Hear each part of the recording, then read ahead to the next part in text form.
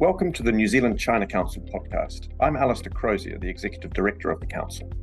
This podcast is a recording of an event our Council co-hosted with the North Asia Centre of Asia Pacific Excellence to launch our new research report on science and research partnerships between New Zealand and China, released in July 2023. The report is called Collaborative Horizons. I want to thank the North Asia Cape for also contributing sponsorship support for the report, alongside one of our Council members, the University of Waikato. So why did we commission this report? Well, as many will be aware, New Zealand's relationship with China is increasingly portrayed as a binary balancing act for our country between trade on the one hand and security and geopolitical issues on the other.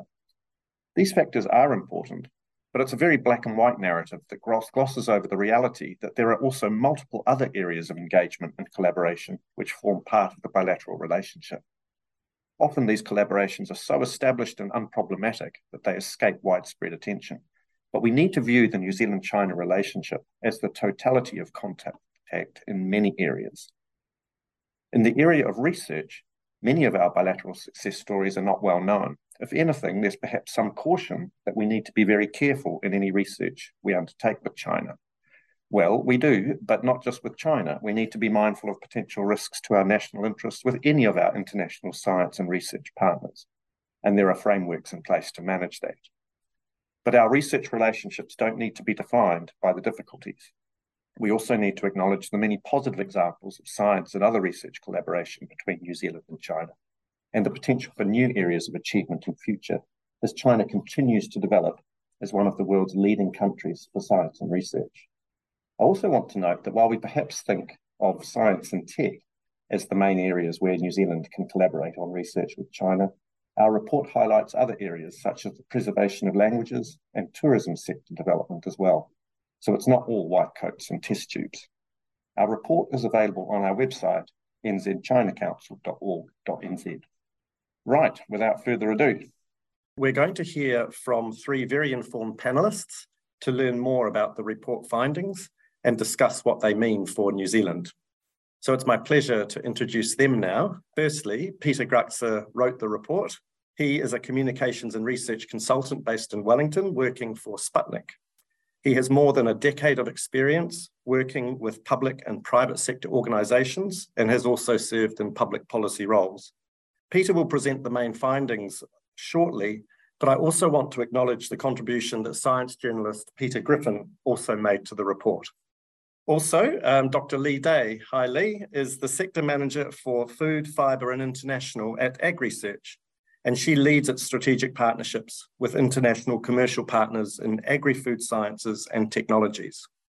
Lee has developed long-term partnerships for AgResearch with several leading Chinese dairy companies and top research institutes, which I'm sure she will discuss more today.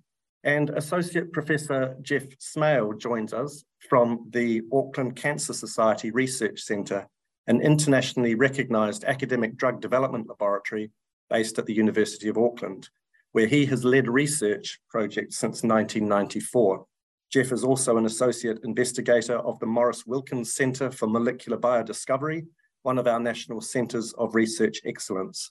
For over 10 years, Jeff has been collaborating with investigators in China based at the Guangzhou Institutes of Biomedicine and Health and Jinan University. So welcome to you all. It's now my great pleasure to invite Peter to give a presentation on the main information and conclusions contained in his report. Over to you, Peter. Kia ora, Alistair, and thank you very much for that. So with this report, we wanted to answer several questions.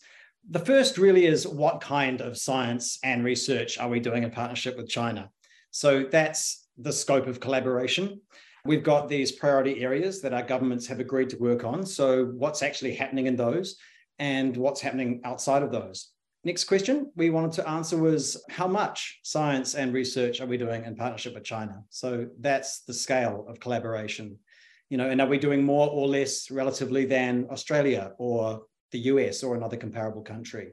We also wanted to understand why New Zealanders are partnering with China in science and research. So what are the motivations?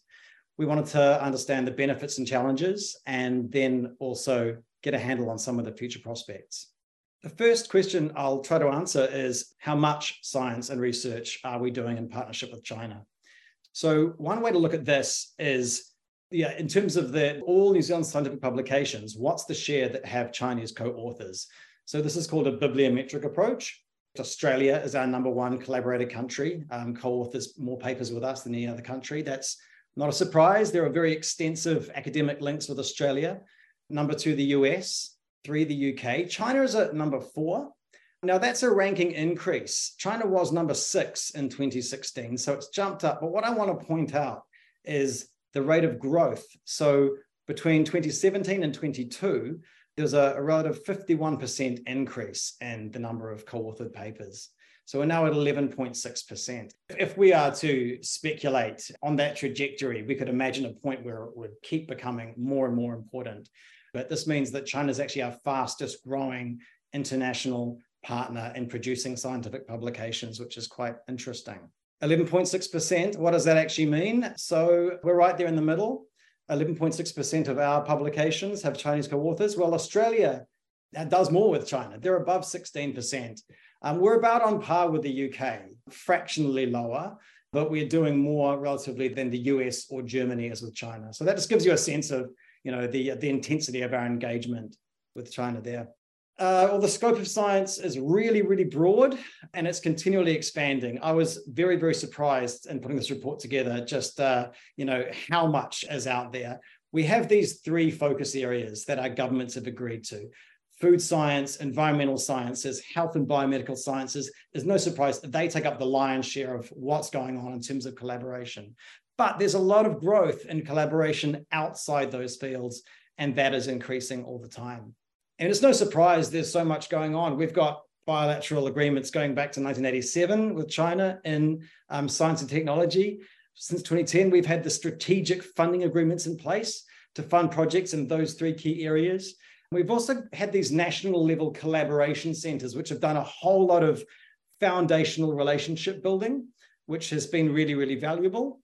So moving on, out of these 3 priority areas, food sciences is without a doubt the largest. One of our CRIs, Culture Focused Plant and Food Research, they've got collaboration in 11 different Chinese provinces in terms of their science and research. They've got commercial activities in 3 provinces.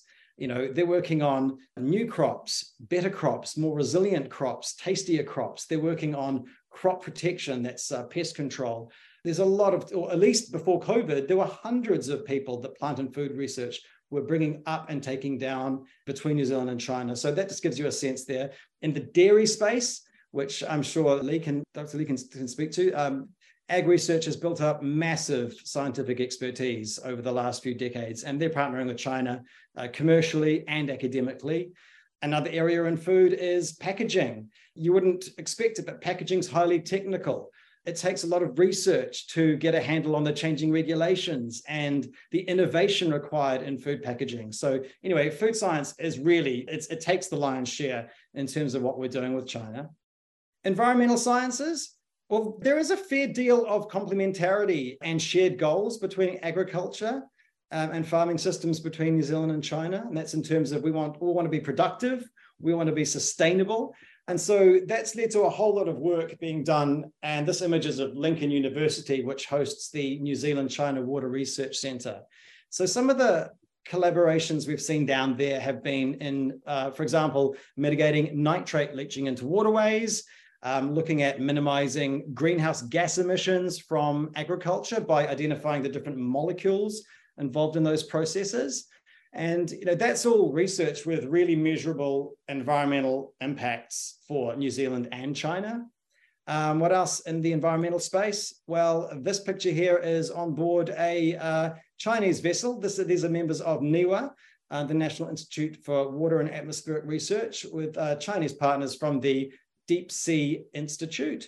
In terms of helping us understand our own backyard, they helped us to go into the Kermadec Trench and get samples from the bottom. It was like something like 7,000 meters. Without the infrastructure, we would be putting down box corers and taking many, many hours to get samples. So it's really been a good fast forward for us in that sense. Auckland University also doing a lot more in marine science collaboration with China too. Health, the third area. Several areas we're partnering with China. One is the non-communicable diseases area. So these are the big public health issues facing both countries, such as, your heart and brain disease, cancer, diabetes. So down in Otago, a whole lot of work being done down there. The Non-Communicable Disease China Research Collaboration Center has done a lot of stuff with Huntington's disease, artificial intelligence and Parkinson's, Alzheimer's, schizophrenia. Another area is population health. So Waitemata DHB, now part of Te Whatu Ora. Large Chinese population in Auckland. They've been going up to China for a long time, having delegations down and learning how traditional Chinese medicine can be used in our health system here. They now have a lot of innovative projects. We're developing a special halter for ECG patients based on our IP and Chinese manufacturing capability. So really, really interesting stuff. And now they're looking at how Chinese medicine might help assist with rongoa Māori or Māori health to get integrated more into New Zealand's health system going forward. And then, of course, drug discovery. Drug discovery has been a real success story. I'm sure Jeff can speak more to that.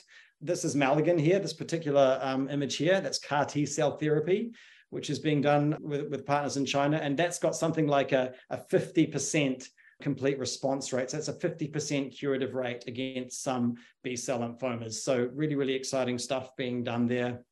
Outside these areas, there is just tourism, architecture and planning, social sciences, renewable energy, education and learning, conservation, even the fine arts. There's a lot of spillover from those priority areas. And that momentum has come from inside universities, but also from the Tripartite Fund. So that's Education New Zealand, which has been funding a lot of these projects outside those areas. And it's really broadened the range of projects that can attract funding. And that's been really helpful. I think without that Tripartite Fund, it would have been much harder to find examples for this report outside those priority areas. So that's been really, really good.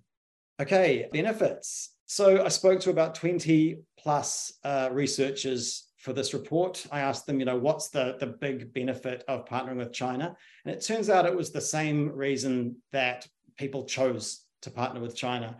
The big one was really being able to access China's extensive and very good science infrastructure, technology, and facilities.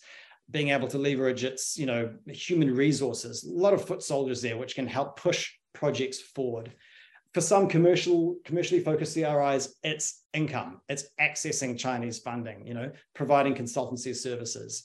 Another big one is, it lets us access China's unique environment. I'll give you two examples of that. Pest control, the brown marmorated stink bug. It's only a matter of time before this pest comes to New Zealand, but we've been working in China, in the field, with partners there on a small sort of parasitoid or parasite that, while harmless to us, will help to control that pest when it comes here. So being able to go into China, seeing how that pest behaves is really important.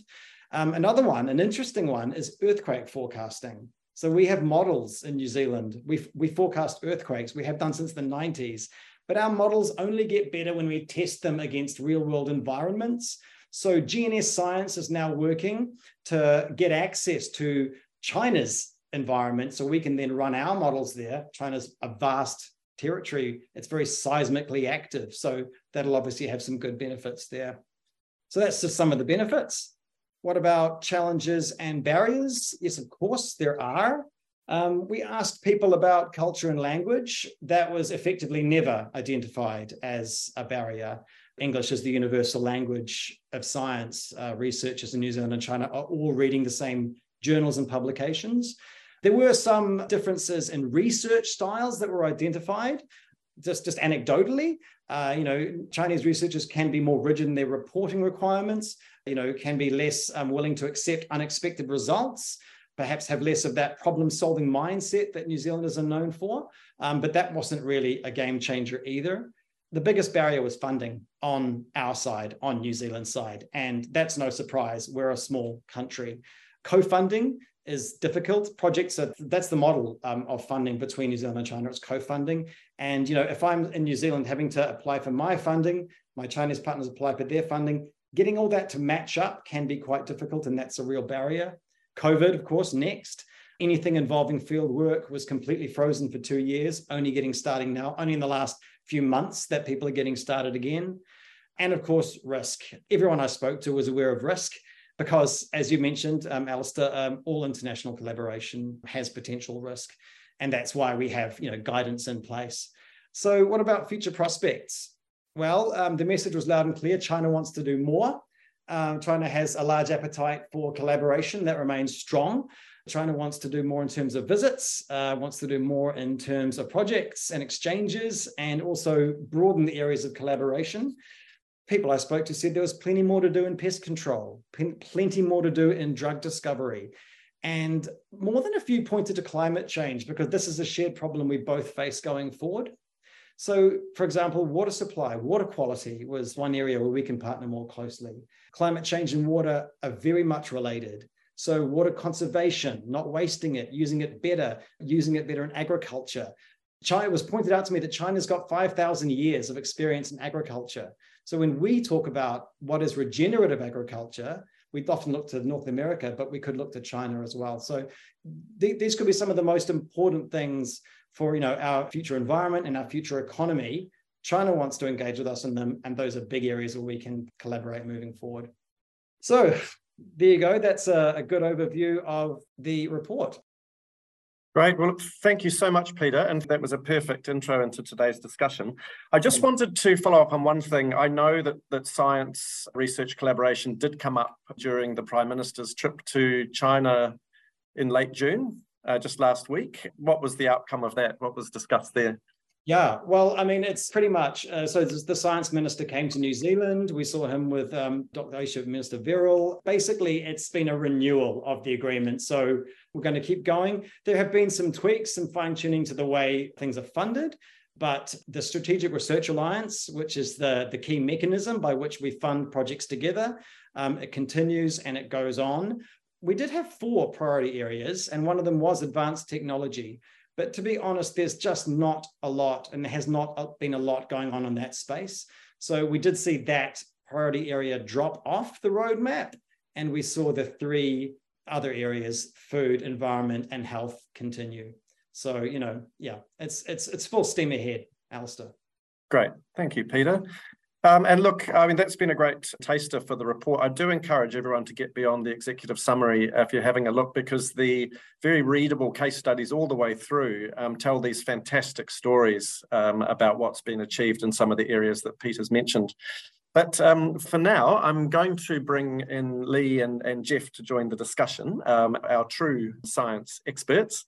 I thought I'd start with you, Lee, and just ask you to describe the nature of the work that you've been leading for AgResearch with Chinese partners, what's been involved, and what have been the main achievements so far. Thank you, Alistair, and thank you for inviting me to come onto this panel. AgResearch has collaborated with several research institutes, universities, and also commercial companies in China. We primarily work with 2 top agriculture institutes, the China Academy of Sciences and China Academy of Agriculture Sciences, and including a number of their sort of institutes. The purposes of these collaborations is really for mutual benefits, as a lot has been outlined by Peter there already. For us, the key benefits really are to be able to access the funding. I think often we don't talk about that, and it is actually quite important. Be able to support growth of our research, R&D, be able to access funding is important. The second one, Peter also alluded as well, is the access the state-of-the-art facilities. China government has invested a lot into their new R&D facilities, and certainly they have been equipped with probably the most modern equipment you can find in any countries. Certainly a lot of those we really don't have or not available. The third one, as what you mentioned earlier on as well, Alistair, it is about China's unique agriculture environment, which is very different to ours. And for example, the differences in the pests, again, was talked about it. We also collaborate with them in the soil and the water qualities. We started a number of those projects there. And we also work with them together in the animal ruminant physiology. Again, because of different farming systems, we actually do have a quite different animal ruminant physiologies. Meat quality and packaging, and also some of the really trying to come together, tackling some of the food safety issues as well. So, I mean, yeah, publication of them is the number one. But apart from joint publications, I certainly see it that the collaborations has also broadened the scope of our science thinking and some of the new applications as well. Otherwise, our scientists just would not be able to gain the experience within the New Zealand. But thank you for that. I'm going to play devil's advocate now. You and I have worked quite a lot together, Lee, including up in China. So you know the spirit in which I'm asking this. But when the council was up in May, it was very clear that local dairy companies, for example, were quickly catching up to international competitors. And as you know, some of the big ones are here in New Zealand. Some people might look at the work you're doing with Chinese dairy companies and say that you're giving a leg up to local competitors. I know you don't see it that way. So how would you respond to that? Yeah, it's an interesting question. I certainly would say it is something we debated a lot right at the beginning, say probably 2015, 2016, when we started with more dialogues with dairy industries in China. What I'd like to say, probably quite a lot actually, the very first one is we are not the only collaborators that Chinese researchers and dairy industry engage with. And we are by no means the largest one. Many large European universities and even commercial companies have very active presence in China. So I would actually say we compete with the Europeans to demonstrate the quality and the value of New Zealand science, and in turn, our dairy products into Chinese market.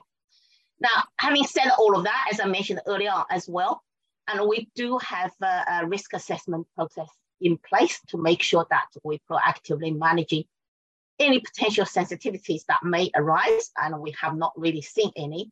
So, for example, majority of our work are actually around providing scientific evidence to support New Zealand products. Now, they are under Chinese branding to gain the Chinese market. You know very well, a number of Chinese dairy companies do have a close relationships with New Zealand dairy industry. So in some cases, we actually directly support our New Zealand dairy industries by attracting R&D investment, which I mentioned earlier on, actually from their parent or their shareholding companies into New Zealand to support growth of the New Zealand dairy industry. I would also say by building and maintaining active collaboration partnerships, it also provides us as researchers some couple of key benefits. One of them is we are in a much better position to gain the latest market information and consumer preferences. We can use those knowledges and information to support New Zealand food company. This is outside of dairy, overall New Zealand companies who's interested to export into China. And one of those examples is the work we have done in our fermented food program, where we were able to identify key taste and texture attributes and that are distinct, very distinctly preferred by Chinese consumers, which are not normally you would find in New Zealand, supermarket shelf, basically. And we then use those information to help develop new microbes to deliver those taste attributes in New Zealand produced dairy products. So that's really just bring benefits into New Zealand.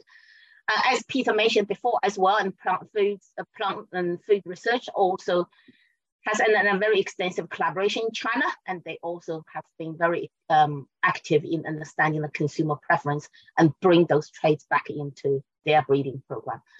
The second is, I actually think having those active relationships, I believe will actually draw their attention and interest into New Zealand products, and thereby indirectly, certainly we support our export into China. Yeah, you've convinced me. Thank you very much for such a comprehensive response. Well, yeah, great to hear more about what you've got going on. Jeff, we'd better bring you in because I know you work in a very, very important area, but quite a different area, including collaboration with China. So what's been the focus of your collaboration with Chinese partners over the last decade or so? Thanks, Alistair. Kia ora koutou, everybody. So we've been working in cancer drug discovery projects with our Chinese colleagues. This started in about 2012 when a group of scientists, about 15 scientists from the Maurice Wilkins Centre, travelled to China to visit various institutes both in Shanghai and in Guangzhou. We found the group in Guangzhou was kind of a good natural fit for us in terms of the type of work they were doing. This was the Guangzhou Institutes of Biomedicine and Health, a Chinese Academy of Sciences institute based in Guangzhou. They had a pretty good fit with the type of science we were doing, the sort of molecules we were making on and had made in other projects. In some ways, you would say we were probably competitors in very similar approaches. So we really sort of started to collaborate on a project together. And from my point of view, the main driving force of that at the time really was to generate a critical mass in terms of the team. You know, drug discovery is a very multidisciplinary process. You need all of the different expertise that's required to discover drugs. And that can be done at home, but it's an expensive process and it's difficult to build a team and sustain that funding solely in New Zealand. So really that was the biggest part of the puzzle. There are other benefits as well. I guess infrastructure was certainly part of it. Our Chinese colleagues were running assays that we weren't routinely running, so that avoided, that saved us from having to build those assays ourselves and get them up and running independently. And so it pretty quickly became a really productive collaboration. It's been very successful from my point of view. So in terms of drug discovery, that involved a particular family of growth factor receptors that sit on the surface of cancer cells and drive the growth of cancer cells. We had a particular target family that we were interested in trying to develop drugs for. We knew a lot of large pharma were in this space, and we knew it was very competitive, and we really didn't have a lot of time to take to get to a lead candidate, because the patent literature was really starting to go off at that time. A lot of new patents coming out in that space. And so it really involved the synthesis and testing of something like 150 molecules. So they were made, the synthesis was done at both sites. The compounds were exchanged between the two countries. The biological testing was done at both sites, different assays, at different sides for different purposes. Ultimately, we selected a lead candidate that we thought was a pretty promising drug, has strong activity in models of cancer. And that compound, we patent protected that. So the intention was to generate joint intellectual property through the collaboration from the get-go. We did that. We patented the molecule and a lot of its close friends. And then ultimately we licensed that patent to a company based in Guangzhou who are now looking to take that compound into human clinical trial in China in the first instance. Well, congratulations on everything you've achieved. You mentioned quite a few of the benefits for New Zealand and your institute in partnering with China, but I know, it's not all plain sailing. What were some of the challenges that you've had to overcome as your partnership has developed? I don't think there weren't any real challenges that aren't typical to any international collaboration. I mean, you've got to sit on planes, and although flying to China was probably better than some other places because the planes tend to fly overnight, so you hit the ground running the next day and can get straight on with the work, which is good if you can get some sleep on the plane. Mm-hmm. But we didn't find communication, any of that sort of stuff was an issue. Their systems are very similar. That a lot of them were trained even in the American system. A lot of them had been to university in the US or even worked in pharma companies in the US and had repatriated back to China over the years. So we were really sort of speaking very much the same language in terms of processes. I guess one thing I'm conscious of, we didn't realize when we started, was that PhD students in China, when they're working on their thesis, are required to submit a publication as part of their thesis work. And so they can't actually graduate with their PhD without a publication in press. And so that can be challenging. We don't have that challenge here, although we try to make sure our PhD students do get papers as part of their thesis, of course. But if you're working on intellectual property, that creates a little bit of a conundrum, because you've got to file the patents and then submit the papers in that order, or you've got problems. And so that needs some stage managing. You need to be conscious of that and really work on a PhD thesis to try and generate a paper and have a view to the patents and the timelines of those patents. So often in New Zealand, we might do something where we would have a student do something that's not going to generate intellectual property and cause that problem as part of their thesis work. And so we can do both, because you don't always want to file the patents in the timing that's going to be suitable for a student's project. Thank you. Well, we've got you, and this may be for Jeff or potentially for Peter. One of our audience members has asked about what the Malaghan Institute's doing as well, which I understand is in a similar medical research area, but I'm really not sure myself. Are you able to speak to that, Jeff? Well, I certainly am. I guess the work that Malaghan's doing, I think one is very impressive. It really sort of grew out of the work that we did with the GIBH. So we were one of the first groups to start working with the GIBH in China, but as our collaboration matured and became really productive, we were able to take other groups of scientists to come and visit the scientists at the GIBH. And amongst those was Professor Ian Hermans, who started a collaboration with Professor Peng Li at the GIBH in this CAR T cell space. And Dr. Rob Wainkove is the clinician here that works in that space and is running the clinical trial. So the type of science we're talking about is you take cancer patients that have lymphomas, you draw some blood from them, you take out their T cells, which are immune cells that are in theory able to attack the cancer. In the lab, you then engineer those T cells genetically so that they can better recognize the cancer cells. And then I know that the Malaghan are putting a couple of other things into those T cells to make them more aggressive towards cancer cells. You then grow those T cells up in the lab and expand them, so you've got lots of them, and put them back into the same patient. And then those cells will continue actually to amplify in the patient, but they'll then go and attack the lymphoma and kill the cancer cells specifically. Again, just amazing to have these snapshots of what the two countries are doing together.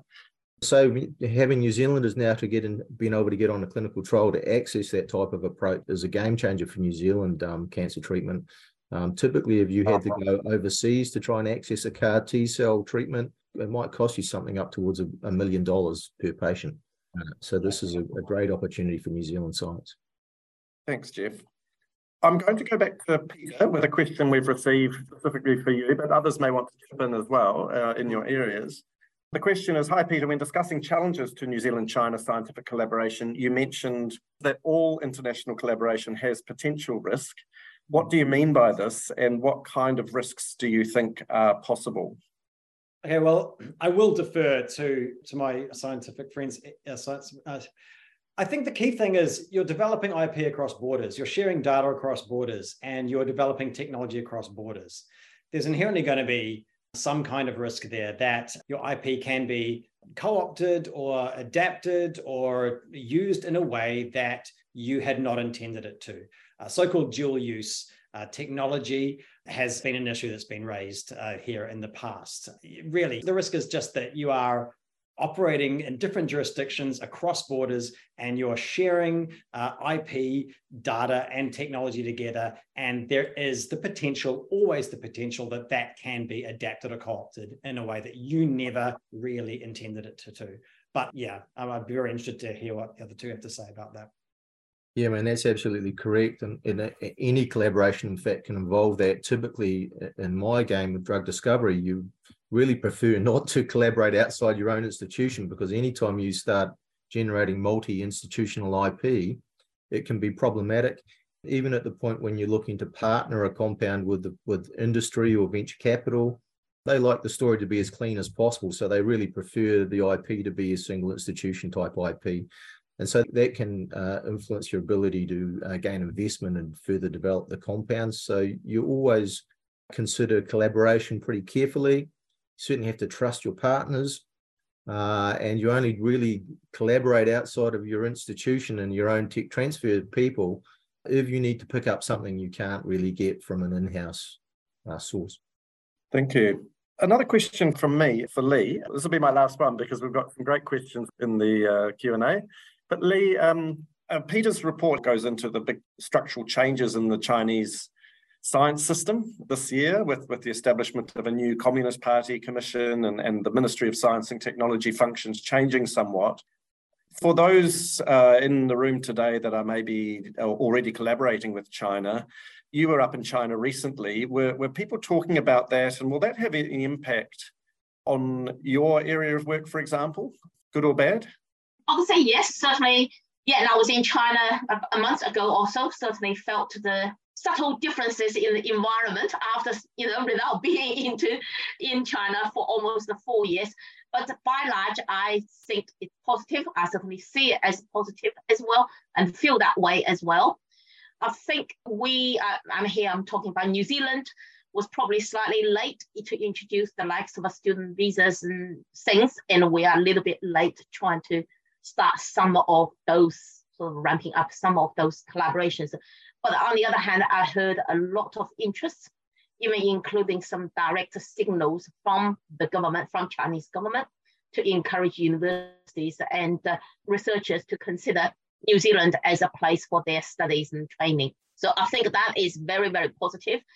The other side, I certainly have seen it as well because of closer border and everything. They started a lot more collaboration between themselves within China, i.e. between the Chinese universities and commercial companies with universities as well. And again, I actually see that as a positive because having much more broad group coming together and talk through in terms of what they can do, what we can do, and potentially we can access, as Peter mentioned there as well, we do the same. We can access a certain facilities or certain work that they do. Clinical study is one of the good examples that potentially would be a lot more expensive here and potentially can be a lot easier to do that. So I just think as we move forward, it should be a lot more positive, certainly for New Zealand.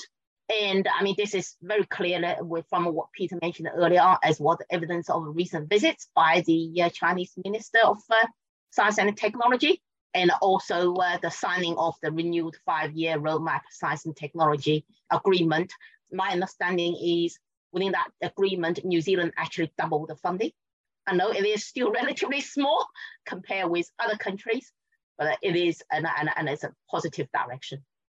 Oh, that's good to hear. I'm going to keep on going with the questions so that we don't run out of time. Coming back to you again, Peter, for this one, I think, firstly. The question is around something you mentioned briefly, which I was going to raise with you as well, the concept of Chinese experience in integrating TCM into Western medicine, and I guess the prospects to do the same with Rongoa Maori medical tradition into Western medicine. Did the research show whether Aotearoa has any particular competitive advantage in this area? That is a fantastic question. The answer is that it's really early days. The research will not show whether we have a competitive advantage yet. The research is really at the moment trying to look at traditional Chinese medicine, Rongoa Māori, understand what the similarities and the differences are. So, traditional Māori medicine has been integrated within Western systems for the last 70 years. It's gone on that journey. It's a long journey. It's been a lot of lessons learned. But, you or I may receive, when we're getting care, elements of Chinese medicine because it has had that integration. So we're at this point, we have this new Māori Health Authority, and what they're focusing on is the sustainability of Rongoa Māori, which is Māori healing practices. And, there are similarities with Chinese medicine in terms of the holistic way they treat patients. So, I guess the opportunity now is to understand what worked well with the integration of Chinese medicine, the modernization of that, and how that can be applied to Rongoa Māori, and how that could basically have better health outcomes for all New Zealanders. Going forward, competitive advantage, who knows, but it's definitely very, very early days. While we're on the subject of Māori engagement in this whole area, you raised another very interesting case study in the report about, I think it was around drawing on New Zealand experiences with promoting learning and preservation of Māori language, and applying that to some so-called dying languages or ethnic languages in China. Do you want to just talk about that one very quickly as well? Sure. So Massey University has partnered with Beijing Jiao Tong and Guizhou University on this particular project. So United Nations, they tell us that every week, one language dies somewhere in the world. And so what Massey has done is that it is looking at this minority language in Southwest China. It's called the Miao. We would call them the Hmong, probably outside China. But they've developed a survey to quantify how many native speakers are left. About 5%, so it's very, very small.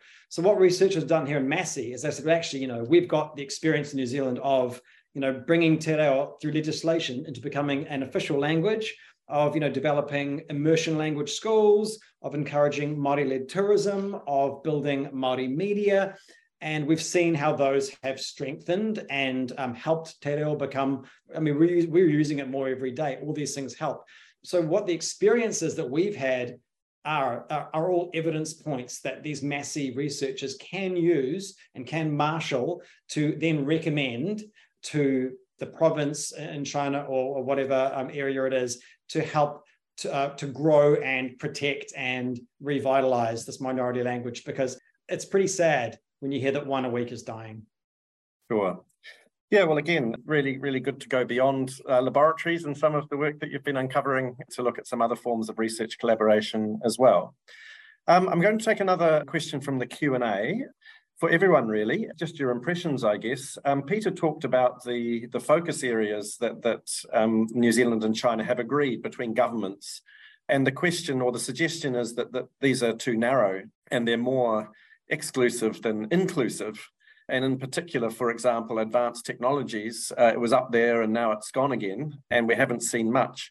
I guess, what do you all think about this idea that New Zealand and China could go broader with the official areas that we've agreed to focus on? I can go first, I guess. I don't have a problem with it. I think the three areas that have been identified in some ways are where there was critical mass already, and that there's a little bit chicken and the egg with that. It's a self-fulfilling sort of a thing, and it's not limiting. I guess that's where the funding is pointed more specifically at those three areas in terms of co-funding, but I don't think that necessarily means you can't collaborate in other areas. And if you generate some productivity, it's harder to imagine how you might fund that, but if you can pull that off and generate some productivity, those areas may get added going forward. Yeah, I agree with Jeff, and those are the three areas identified by the official government funding systems, which is not huge amount. I think it related to the last question there as well, in terms of New Zealand science funding systems to formally facilitate collaboration or collaboration research side, which isn't great amount. So if you have more areas, you diluted all of that. Anyway, those are the three areas already had a fair amount of activities and established the partnerships there. It does not stop anybody to trying to form collaboration in their own areas. China is a vast, big country. There are many, many universities there and many of the research organizations there as well. And the key, there are some areas, as I mentioned earlier on, even in agri-research, and Alistair, you mentioned there, was regarding agriculture and the climate change and the greenhouse gas emission side of things, which is currently not in our official collaboration funding systems, but certainly it's an area we have already started working in those space. Certainly, it does not stop scientists to form scientist links and start working, building the relationships. That's great. All I would add is that these priority areas have changed in the past, and they may well change again. But I agree that it is about saying, we have finite resources, and we are going to focus those where the impact is greatest.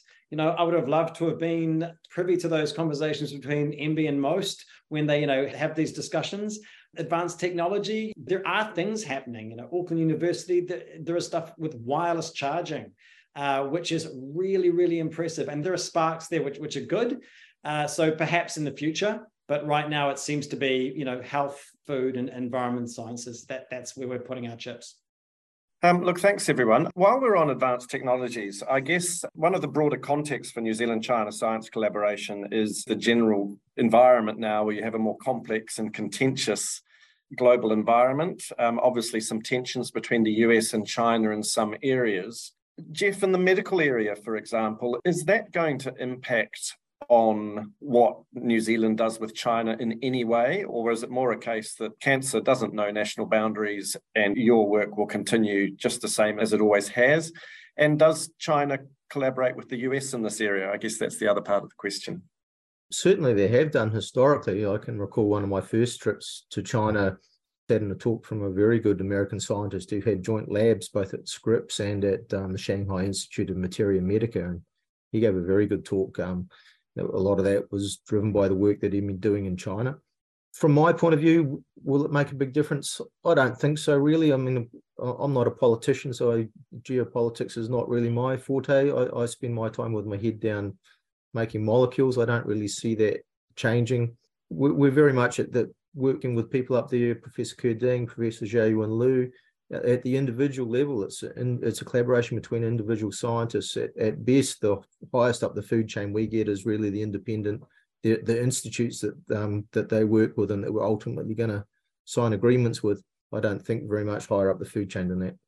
Well, look, we've still got a few minutes left, and there are still a few more questions, so I might run through them briefly. An elephant in the room, I guess, has come up in the Q&A, and that's funding. And the question is, are the benefits of our collaboration limited by New Zealand's science funding system? And if so, how can we change that? Leah or Jeff, do you have any thoughts on on as I mentioned before, I mean, I think this is really, we're just talking about the formal endorsed between Chinese Ministry of Science and Technology and RMB funding that is limited, not a big pool of funding. On the other hand, there is, along the side, my understanding is the scientists to scientists exchange program, which is where we can send a cohort of scientists spend 4 to 6 weeks in China. Conversely, reversely, they do the same thing as well. Often, this side, we often actually don't fill the quota. So there are opportunities there for initially to building the relationships, utilizing those kind of fundings. I think there are a lot different type of fundings around. And I think, Peter, in your report was regarding the access of students through China Science Council's funding as well. It's about knowing what different type of mechanisms all around be able to tap in, rather than just focus on this relatively narrow government to government side of the funding scheme. Yeah, from my point of view, I think it's limiting for sure from the New Zealand side. We don't have a lot of money funding New Zealand science. Funding in New Zealand hasn't really kept up with the cost of inflation for the last 30 years that I've been doing the job.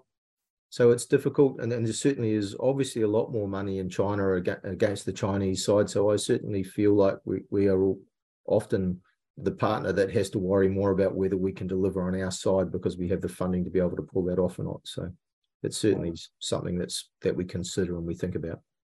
Sure, thanks, Jeff. Peter, another question. You mentioned climate change collaboration around water conservation, for example. Given that both countries have experienced increasing flooding events, have you found any collaboration on adaptation technologies to respond to these increasing events? Not an area of collaboration, but I know that there's a lot of interest here in sponge cities. Look, there's work going on around the potential impacts of climate change to biological control systems, which are the pests we bring in to manage other pests. But in terms of adaptation technologies more broadly, I have not come across any. There may well be some projects underway, but I'm not aware of them. Yeah, I thought I'd mention sponge cities as well, because when I worked in Western China, we had a company, New Zealand company, Boffa Miskel, was advising some Chinese cities on sponge city approaches, which I found really interesting back in the day. So again, it's a good example that it's not only CRIs and research institutes that are doing this collaboration. Our companies also get involved on a commercial level as well. We've got time for one more question, and it's a good one to wrap up, actually. I guess for everyone, are there other areas in your line of work or that you've seen elsewhere that you think offer untapped opportunities for New Zealand-China science and research collaboration? Where could we go next in your fields or generally? From my perspective, it's probably very obvious. It's very much around climate change and also reduction of impact of agriculture to the climate. And we do a lot of work in that space. I know China starts gaining fair amount of attention into that space as well. And we just need to start building the bridge and building the dialogues and conversation and start get into that area. Whereas both of their dairy and meat industry or animal-based industry growth, and certainly some of the science and technologies can be used to reduce the impact of those systems to climate. The other thing I think it will be really useful and hasn't really tapped in much yet as well from my perspective is actually alternative proteins. Plant proteins, alternative proteins. I often laugh at it. Often some people ask me about plant proteins, how we can shift our momentum or thinking towards eating more plant proteins for health benefit. I was going to say, well, Asian people have been consumed those proteins or those products from long time ago. Potentially, there's a lot we can learn from there and helping us to grow our alternative protein sectors. Yeah, from my point of view, I think the CAR-T trial gives you a bit of a look at it. That's a trial that was going on in China and now has a trial site, if you like, in New Zealand. There's a lot of other pharma companies and what have you in China developing compounds into clinical trial. If we could get more connectivity that we're even participating in the clinical trials in New Zealand, we would be able to offer New Zealand cancer patients an early opportunity to get onto some medicines they can't get otherwise. It's well known we're a little behind the pace in terms of pharma funding for cancer drugs we can't get access to here. And so one way to achieve that is to be in a clinical trial program that has those types of drugs on test. So that's something, and certainly the compound we have on trial in China that's about to start soon, we'd like to bring a clinical trial site for that compound here at some stage if we could. Thanks. Peter, any last thoughts? Should give you the last word, I think, as the author. No, thank you. But I mean, that's them: pest control, drug discovery, sustainable agriculture, and facing that huge shared challenge of climate change. I think that really is the future of science and research partnerships and collaboration between New Zealand and China. Thank you to Peter Gratzer, Dr. Lee Day, and Associate Professor Jeff Smale for participating in today's discussion. We hope you found it an interesting and useful window into New Zealand-China science and research collaboration. A big thanks again to the North Asia Cape for co-hosting the discussion with us, and to the Cape and the University of Waikato for sponsoring our research report, Collaborative Horizons. A reminder that to access our report, please visit our website, nzchinacouncil.org.nz. And for more podcasts, please visit our website or follow us on Apple Podcast, SoundCloud, or Spotify. Thanks for listening.